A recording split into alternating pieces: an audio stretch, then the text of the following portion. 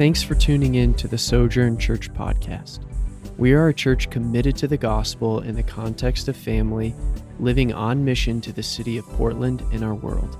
For more information, visit our website, sojournpdx.org. All right, good morning and welcome, Sojourn, to our fall kickoff. It has been quite a few weeks since my family's been here. It actually feels a bit strange. I wonder if I remember how to do this, because it's been 6 weeks since I've delivered a message. And so I'm sitting there thinking, do I remember, what's my role and all those components? And so while I'm thankful for the time away, I was able to be with my family and then visit my extended family. I was reminded, especially because I read a book while I was on vacation called When Church Was Family, that you guys are my family. And in some ways, we're going to unpack this in the coming months, but in some ways we should prioritize our relationship with God and our relationship with one another, even over our own biological families. And hopefully I'll be able to explain that, like I said, over the coming months. But this weekend, we are starting a new series in the Old Testament book of Habakkuk. We just saw a summary of that book. If you're not familiar with the Bible Project, they are a great ministry located here in our city. Gives great just overviews of entire books of the Bible. They actually have a coffee table Bible that is literally, it's about this big, and you can go through it. Great for children, especially if you're okay with them coloring it and drawing on it. I haven't let mine do that, but if you want to spend the money and let yours do that, that'd be great. But our emphasis is going to be remembering God's faithfulness when he seems silent. The 2020 COVID-19 pandemic revealed suffering to us in a way that I think most of us have never experienced. And the further removed we are from the initial shock of the pandemic, I think the more we're reminded that life is just really difficult. That life is often just really, really hard, and it doesn't always make sense. And if we're completely honest, I know we're not supposed to say this in church, even for the life of a believer, that sometimes we're just left almost feeling hopeless. I'm going to adjust my mic real quick. Let's see if that does any better. But if you look around our world, if you look around at history, and if you know much about history, you don't have to look very far or even just turn on the news, not right now on your phone, but after the service, to see suffering of some kind. I've just noted down several that are more known. 3 million Africans forcibly transported by the British slave trade. 6 million Jews murdered in Holocaust. The Rwandan genocide. Trafficking of more than 2 million children each year to the global sex trade. Too many famines to name. The 2004 tsunami in Indonesia that killed more than 250,000 people. Children abused every day by their parents. School shootings. The quiet stealth of cancer. 9/11 attack on America, which we are commemorating today, etc., etc., etc. These world-shattering events have led many to ask this question: where was God? After the 2004 tsunami, one reporter wrote, if God is God, he's not good. If God is good, he's not God. You can't have it both ways. Maybe you found yourself there. Whether in times of suffering in your own life or in bigger events around the world where you ask, where was God? Or maybe those around you, if you say, I am a Christian, I identify myself with Christ, some family and friends around you, colleagues may have said, where was your God when this event took place? Now, we've all heard stories of what I call known believers, kind of our rock star Christians, which I don't think we really see that phenomenon in Scripture, but in the U.S., in our culture, in our country, we do see that. And we've heard these stories over the last several years of many of them leaving their faith. Usually it's a pastor who was known, maybe a Christian author or a musician, who says, I no longer identify myself now with Christ. And for many people, if you grew up in church, or if you're like me, and some of those were kind of your heroes in the faith, it kind of leaves you stumbling yourself and going, what happened? Was it real? Was it not real? That might even be you today. You may have found yourself in a season of questioning and wrestling with your own uncertainties about life, about God, about the Bible. And if that's you, we're glad that you're here. Because I think what we're going to find out is that Habakkuk is a very relatable character. He's a very relatable individual. And while we've heard the stories of the known Christians who leave their faith, I think what's sometimes unfortunate is the more common story that isn't often told because it doesn't sell news headlines is the more common story of the unknown Christian. I'll go ahead and say that includes all of us in this room, the unknown Christian who has some of those same questions, who wrestles but embraces them and grows stronger in their faith as a result, instead of walking away. And so this describes Habakkuk. And one reason we're studying this book is we're going to see an example of biblical faithfulness. These next few weeks, we're going to be talking about how to have faith when it is hard. When life isn't working out how you dreamed post-college. Because we all had that dream. We all had that idea and that ideal of what it was going to look like. And when it doesn't look that way. When your marriage isn't great. When you're lonely and depressed. When you can't seem to ever get ahead on the bills, or right when it seems like you're getting ahead, a new bill or a car problem or something happens and then you're back behind. This is a book for hurting and suffering people, which we all are in some way. And so this series is for everybody, but specifically for those who are living life and struggling to find hope in the midst of life's difficulties. It is for those of us trying to understand, how can God be good when life is not? Now, my intention during this series is not to further discourage us, but I will go ahead and tell you in the front end, the first 2 chapters of Habakkuk are pretty dark. They're a pretty dark book and not very encouraging. So here's my encouragement to you. You have to stick with us, okay? Now, I know sometimes you hear that at a church and you think, oh man, this is, Matt, you spent 6 months going through 1 Peter. This is only going to be 3 to 4 weeks maximum, okay? It's 3 chapters. And so it's kind of like watching a mini series of a TV show.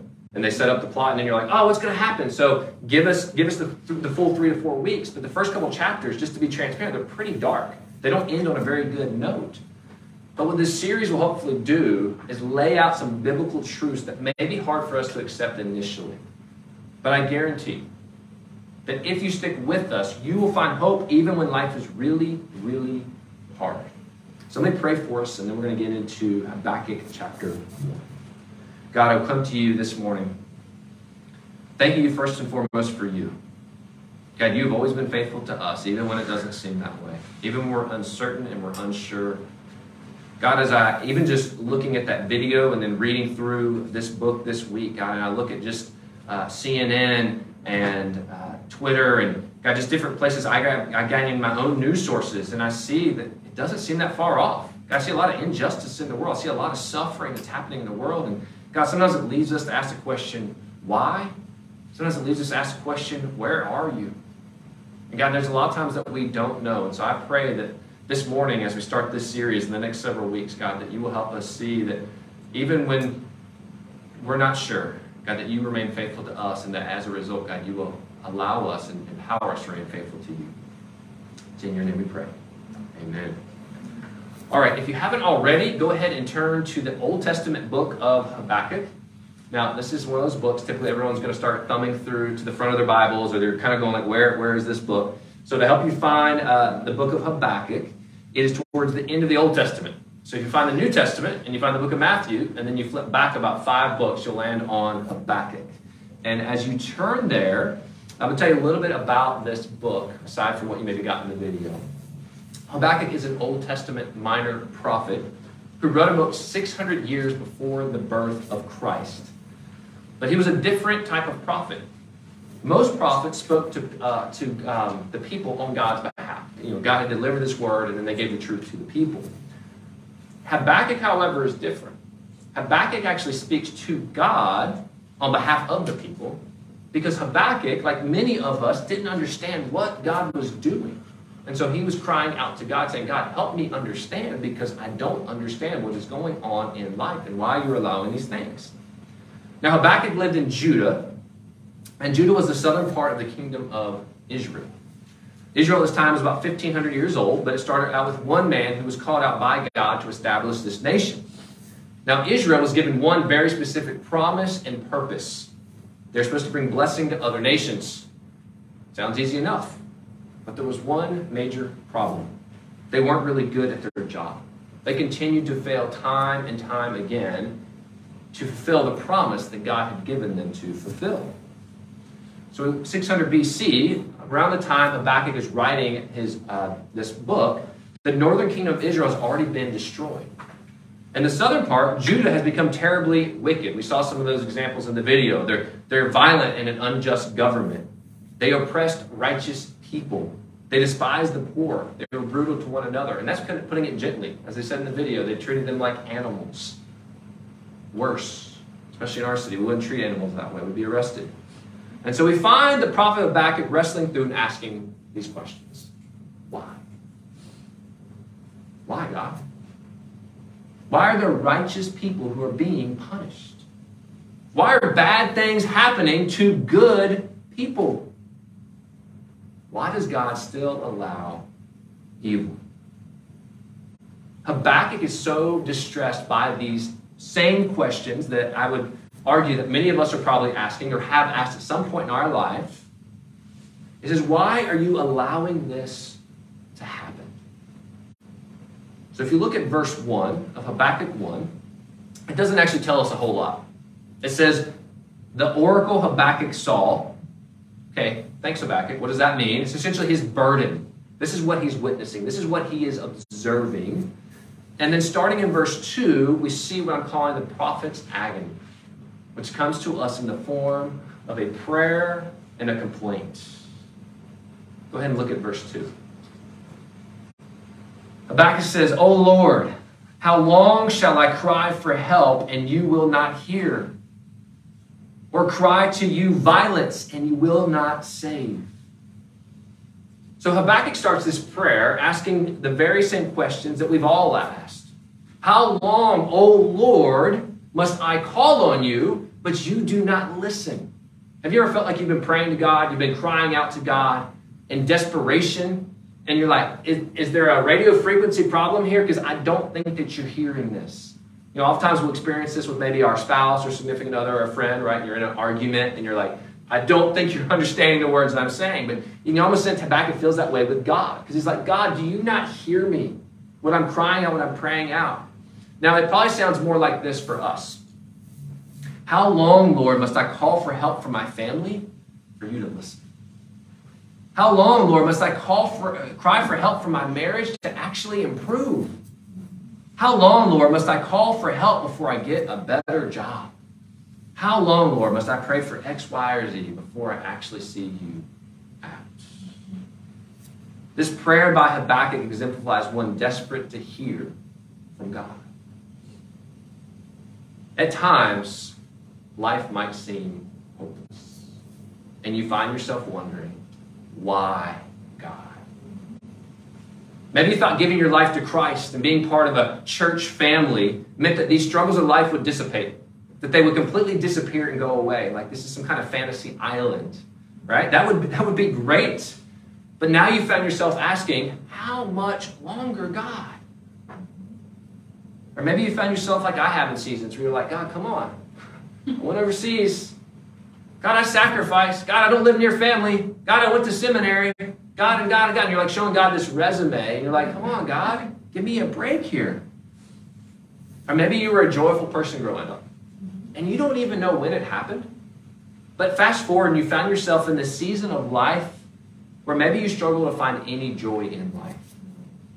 And maybe there's many days that you actually find yourself feeling more on the depressed side than you are on the joyful side. And you don't realize when it even happened. You kind of look back and go, man, I was joyful as a kid. I remember having a really good childhood, but somehow I found myself in this place of life. And so you start asking yourself, how do I maintain hope when life doesn't feel worth living and you've cried out, why, God? How much longer, God, must I endure? Now, perhaps you're here and you're like, Matt, I'm not asking these questions. I'm not tracking with you at all. I'm very joyful. I'm not sure what you're talking about here, where this is coming from. Praise God. But I've learned in my decade of ministry that everyone at some point, and so you can probably point back to a former time where maybe you did struggle with this, or maybe there's a future time where you will struggle in some shape or form and ask these questions. I'll let you know a little secret. I was thinking about this week. This doesn't always happen, but sometimes you preach through a book or a series or there's an emphasis, and there's a struggle, and I was like, oh no, God, am I about to go through a season of suffering? Should I change the series and do something that's like full of just joy? Because I'm like, oh no, it doesn't always happen that way, but sometimes it does. But I guarantee that someone in this room is experiencing suffering. So it may not be on the global scale, some of those major examples. It may be on a personal level, maybe on a family level. And so please hear my heart. This isn't meant to further discourage in any way. But I do want us to help us face the reality of the world we live in so that we can find hope by remembering God's faithfulness, even when he seems silent. When your marriage, despite best intention, just doesn't go as planned. When you get passed up for that promotion at work, again. When that family member gets terminally sick and you're not really sure what the outcome is going to be. And you find yourself asking, how long, O Lord, must I face this?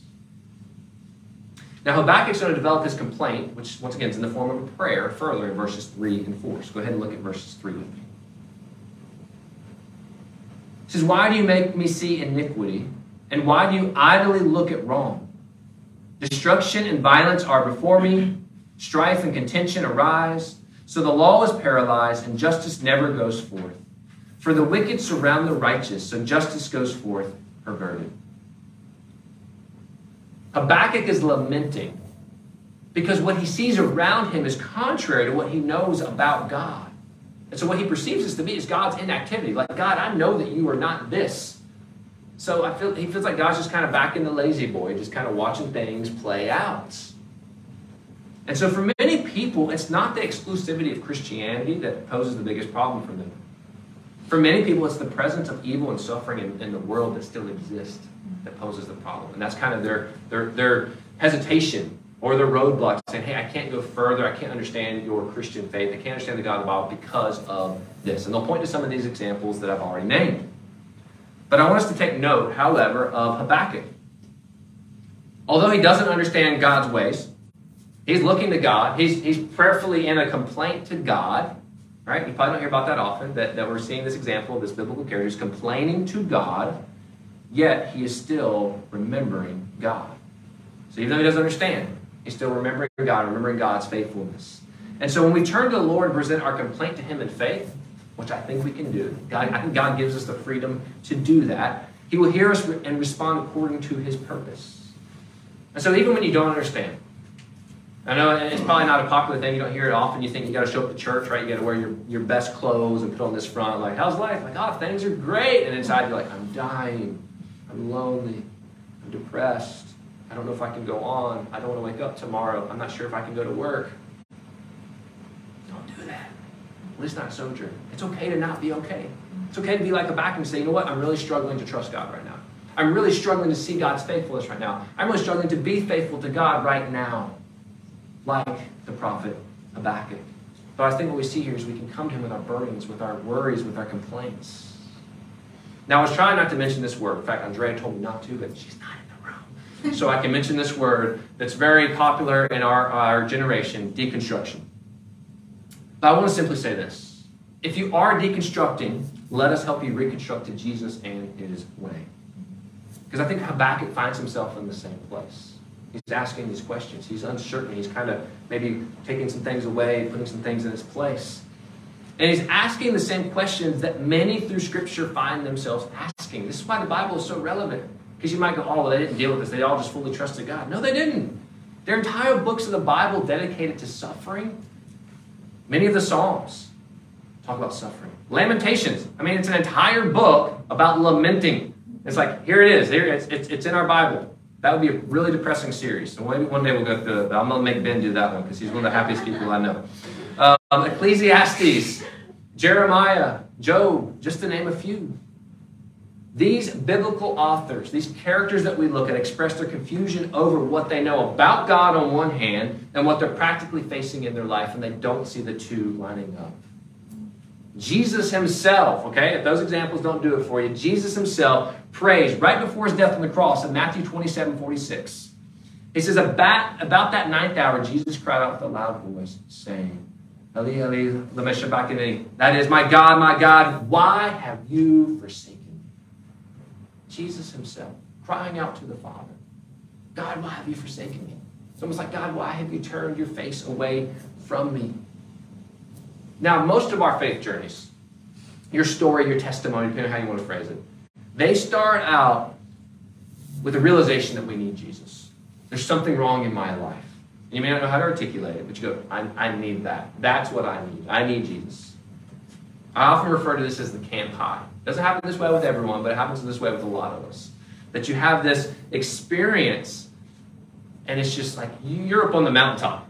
There's nothing bringing you off of that mountaintop, right? Like you are just ready to go. But here's the thing with the camp high. It's like any high. It doesn't last. During the camp high phase, you can't get enough of the church. Like you're like, can we gather every day of the week?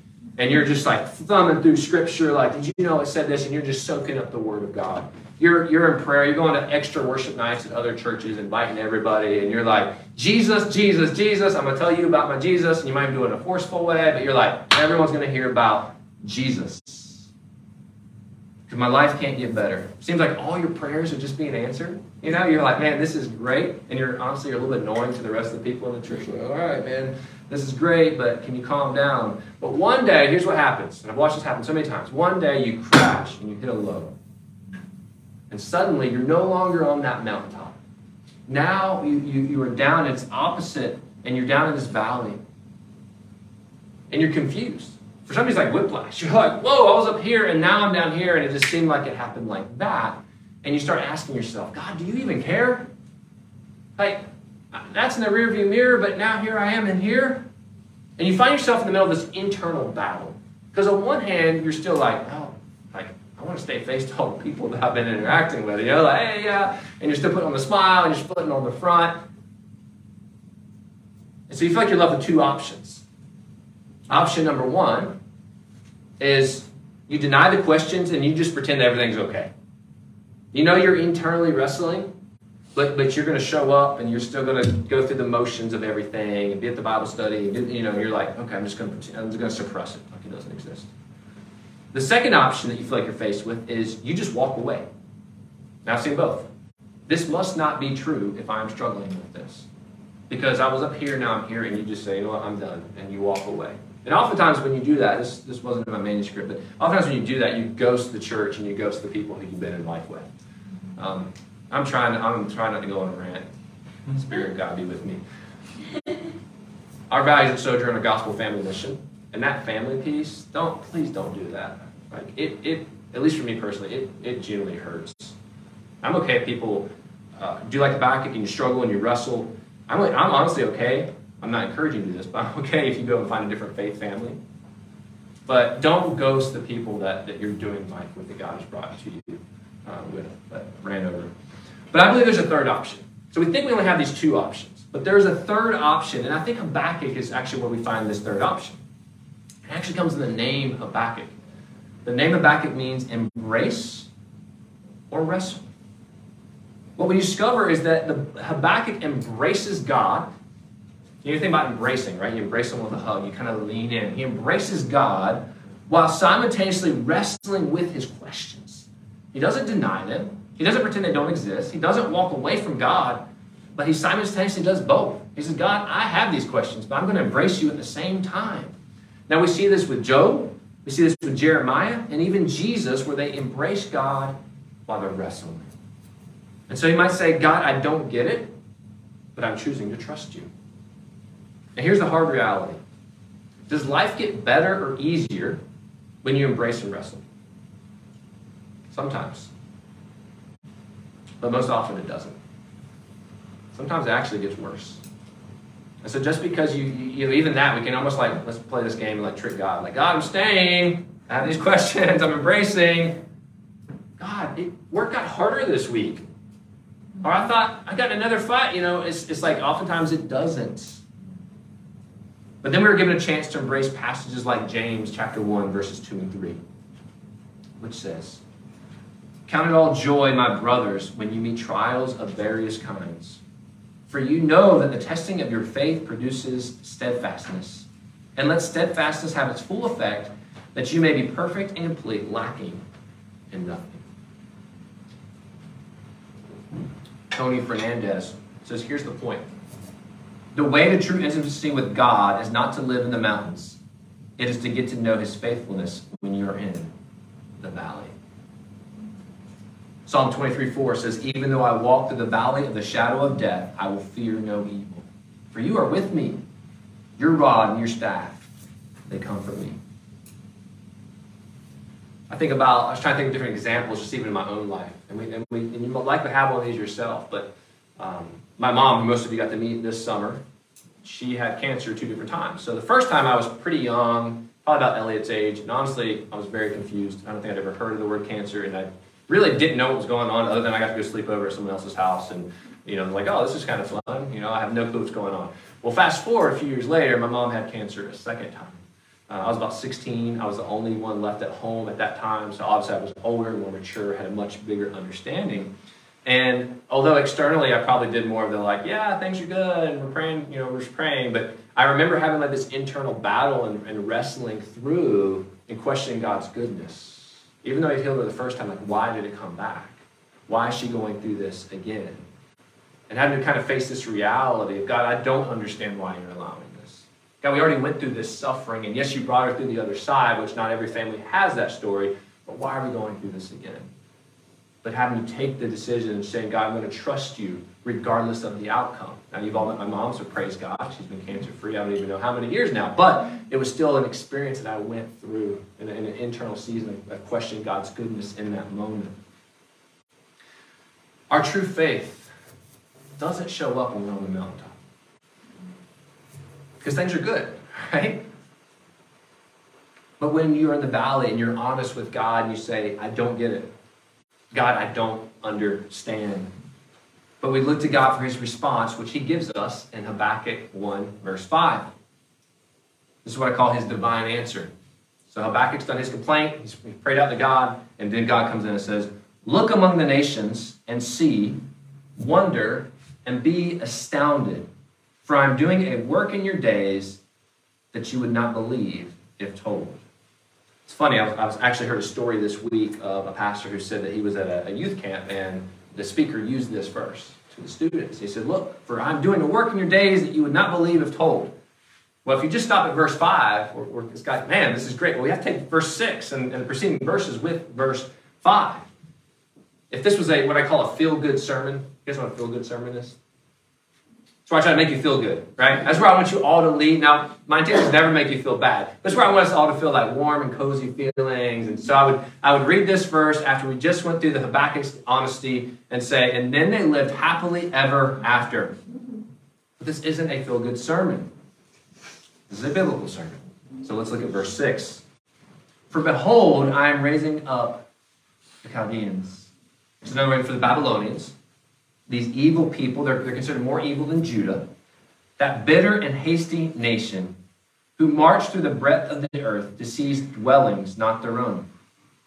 They are dreaded and fearsome. Their justice and dignity go forth from themselves. Their horses are swifter than leopards, more fierce than the evening wolves. Their horsemen press proudly on. Their horsemen come from afar. They fly like an eagle swift to devour. They all come for violence, all their faces forward. They gather captives like sand. At kings they scoff, and at rulers they laugh. They laugh at every fortress, for they pile up earth and take it. Then they sweep by like the wind and go on, guilty men whose own might is their God. Did you catch that? God says judgment is coming, but not how Habakkuk wants it. He says, I'm going to use the evil people to destroy the evil people. Essentially, God's answer is, you think it's bad now, Habakkuk? It gets way worse. I'm actually going to use your enemies to topple you because of their injustice, and they had chosen other gods. This is when we have to turn to passages like Isaiah 55, 8, and 9, which says, for my thoughts are not your thoughts, neither are your ways my ways, declares the Lord.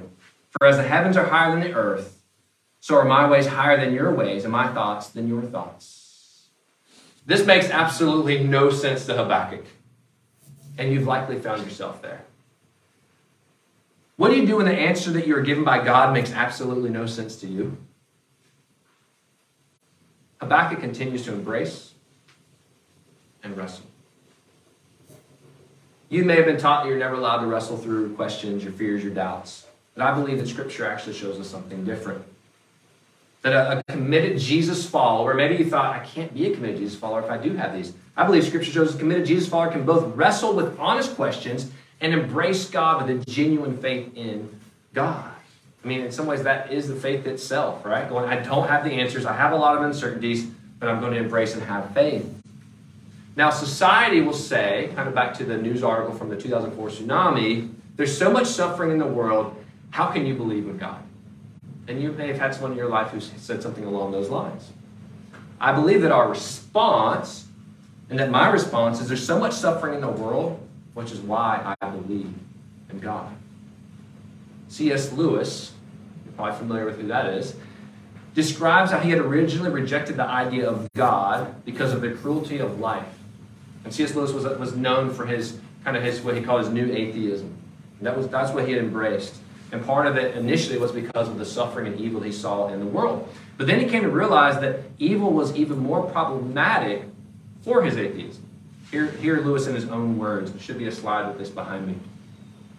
My argument against God was that the universe seems so cruel and unjust. Just how had I got this idea of just and unjust?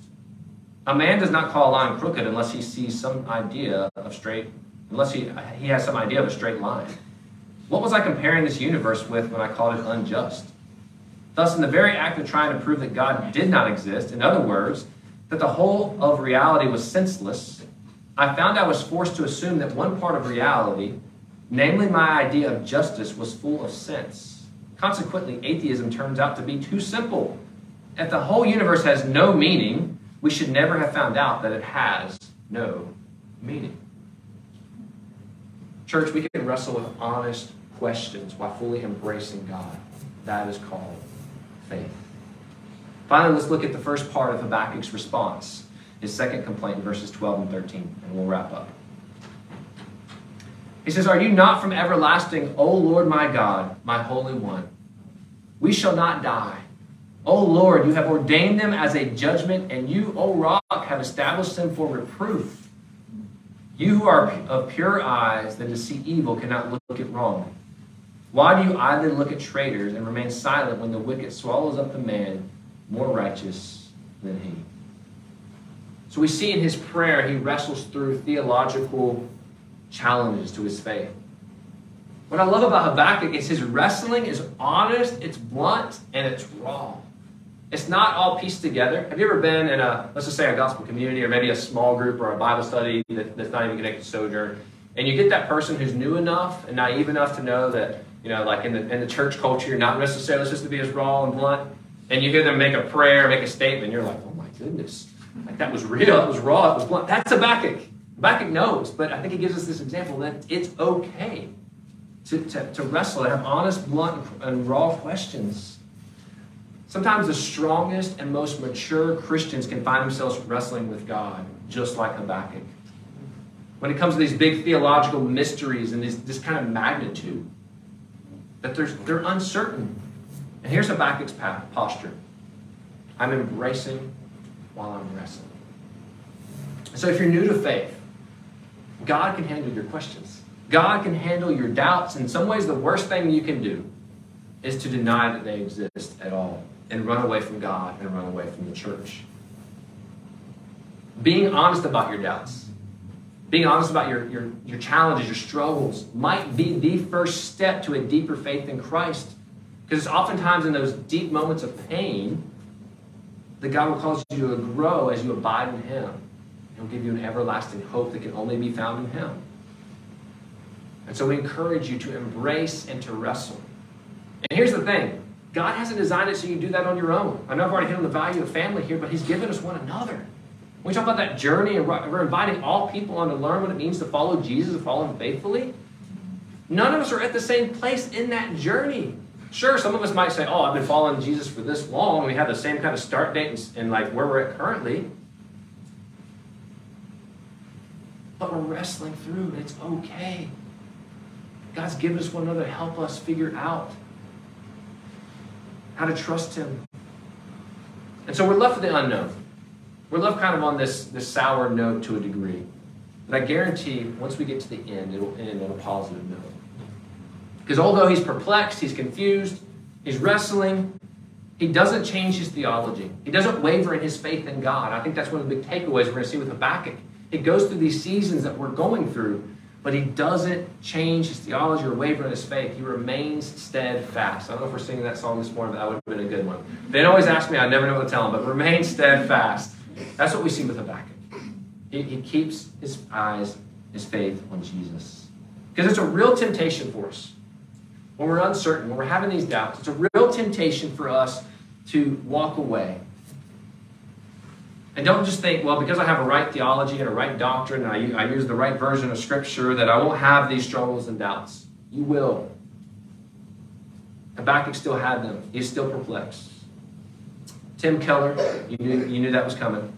Say, Christianity alone among the world religions claims that God became uniquely and fully human in Jesus Christ, and therefore know firsthand despair, rejection, loneliness, poverty, bereavement, torture, and imprisonment. On the cross, he went beyond even the worst human suffering and experienced cosmic rejection and pain that exceeds ours. In his death, God suffers in love, identifying with the abandoned and the God forsaken. And why did he do it? The Bible says that Jesus came on a rescue mission for creation.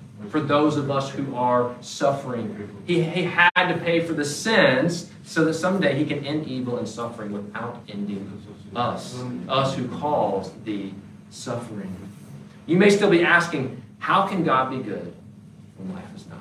How can God be good when I look around our city, when I look around our nation, when I look around our world, and all the suffering and injustice that's happening? If you're still asking these questions, you're in good company.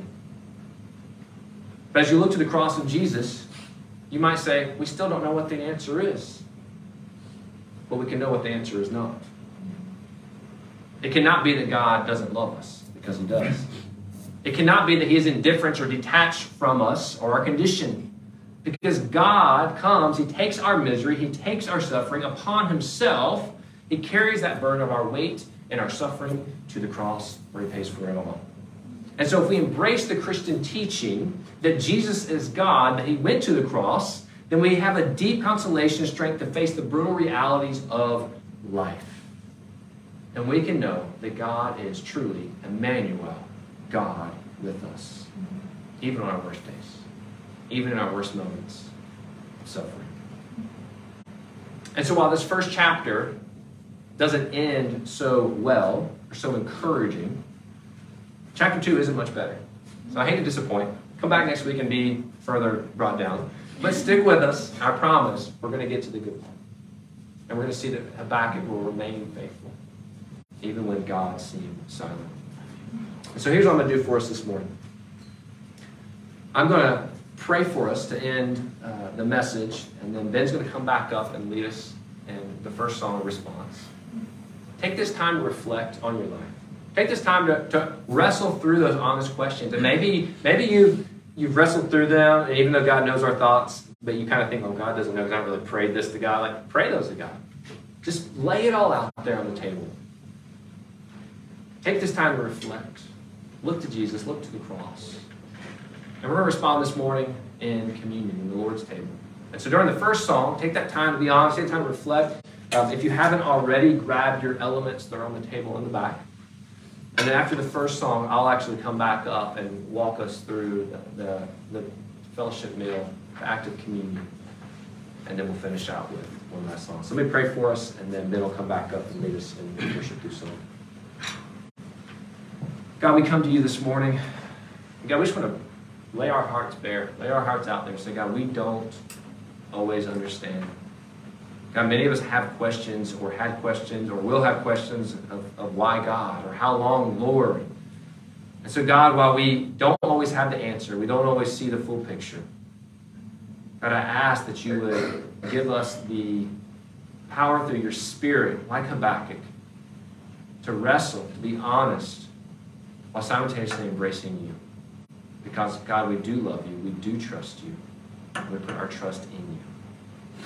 God, if there's those in the room this morning who feel like they're wavering in their faith. They're in a season of doubt. God, let them know they're not alone, and let them feel the openness to express that in a way that they can be surrounded by others who can. God, you've given us each other, help us in this journey of life, in this journey of faith, following you. God, if there's those in the room who just say, you know what, I've never put my trust in Jesus for some of these very reasons. God, I pray that your Spirit would speak to them, move their hearts. God, move in their minds. Allow them to have a clear understanding that only you can give. Thank you so much for listening. We'd love to hear how God is working in your life. You can connect with us and find more available teachings and resources at our website, sojournpdx.org.